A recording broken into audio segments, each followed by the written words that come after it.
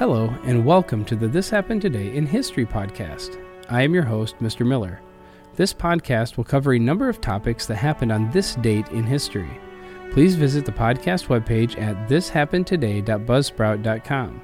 There you can download the notes page, which will help you organize the information as well as develop your own ideas on how these events change the world around us. If you're interested in hearing more, please consider subscribing so you will not miss out on what happens tomorrow in history. Today is July 28th. Frantic competition among European powers marked the late 1800s and early 1900s. The strength of a nation was measured by the scope of its wealth and resources, the amount of land it held, and the size of its army and navy. The leaders of many countries believed that a nation could only achieve its political and economic goals if it had a strong military, a belief known as militarism. Conscript armies grew in most countries, in which young men were required to undergo a year or two of military training and were then sent home as reserves to be mobilized or called into action when needed for fighting. Naval budgets increased every year, especially in Great Britain and Germany. No country wanted to be without allies if war broke out, so two major military alliances took hold. Germany, fearful of being hemmed in by its enemies on east and west, signed an agreement with Austria-Hungary to support each other in a European war. Russia and France reached a similar agreement. Militarists increasingly viewed their nation's armed forces as above criticism, and many greatly admired such military values as self-sacrifice, discipline, and obedience. War was increasingly seen as an adventure, an opportunity to fight and even die for one's country. Karl Pearson, a British writer at the time, claimed that wars are necessary. He maintained that nations could establish their rightful position in the world by contest, chiefly by way of war with inferior races, and with equal races the struggle for trade routes and for the sources of raw materials and food supply. Others held similar views. Count Theobald van Bothmann-Hollweg, the Chancellor of Germany at the turn of the 20th century, claimed that the old saying still holds good, that the weak will always be the prey of the strong. When a people will not or cannot continue to spend enough on armaments to be able to make its way in the world, then it falls back to the second rank. For Pearson, Hollweg, and other Europeans, a nation was more than a country. To them, the members of a nation not only shared a common history, culture, and language, but also common ancestors, character, traits, and physical characteristics.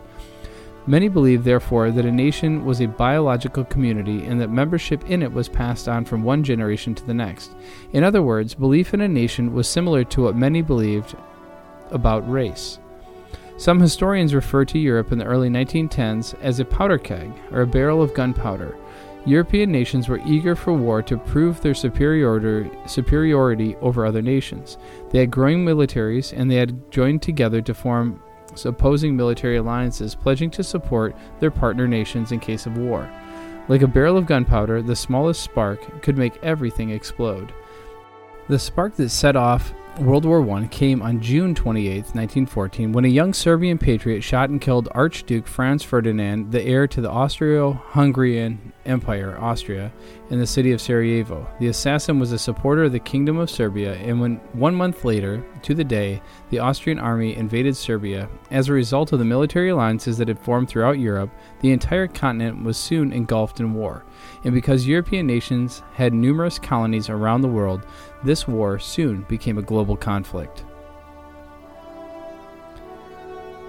And in 1945, a military plane crashed into the Empire State Building in New York. The freak accident was caused by heavy fog.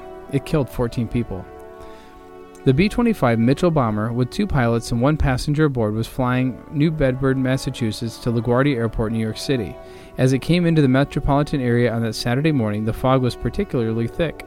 Air traffic controllers instructed the plane to fly to Newark Airport instead. This new flight plan took the plane over Manhattan. The crew was specifically warned that the Empire State Building, the tallest building in the city at the time, was not visible. The bomber was flying relatively slowly and quite low, seeking better visibility, when it came upon the Chrysler Building in Midtown. It swerved to avoid the building, but the move sent it straight into the north side of the Empire State Building near the 79th floor. Upon impact, the plane's fuel exploded, filling the interior of the building with flames all the way down to the 75th floor and sending flames out the hole the plane had ripped open in the building's side. One engine from the plane went straight through the building and landed in a penthouse apartment across the street. Other plane parts ended up embedded in and on top of other nearby buildings. The other engine snapped an elevator cable while at least one woman was riding in the elevator car. The emergency auto brake saved the woman from crashing to the bottom, but the engine fell down the shaft and landed on top of it. Quick-thinking rescuers pulled the woman from the elevator, saving her life. Since it was a Saturday, fewer workers than normal were in the building. Only 11 people in the building were killed, some suffering burns from the fiery fuel, and others after being thrown out of the building. All 11 victims were workers from War Relief Services Department of the National Catholic Welfare Conference, into the offices of which the plane had crashed. The 3 people on the plane were also killed. An 18-foot by 20-foot hole was left in the side of the Empire State Building. Though its structural integrity was not affected, the crash did cause nearly $1 million in damages and about $10.5 million in today's money. And finally, in 2013, Pope Francis closed one of the biggest Roman Catholic youth festivals with a mass on Copacabana Beach. More than 3 million people were estimated to have gathered for the service in the city of Rio de Janeiro. Many of the pilgrims had slept on the beach after attending an all-night vigil, also led by Pope Francis. Sunday's ceremony marks the end of Pope's 5-day visit to Brazil, his first foreign trip since becoming pontiff in March. He flew back to Rome late Sunday.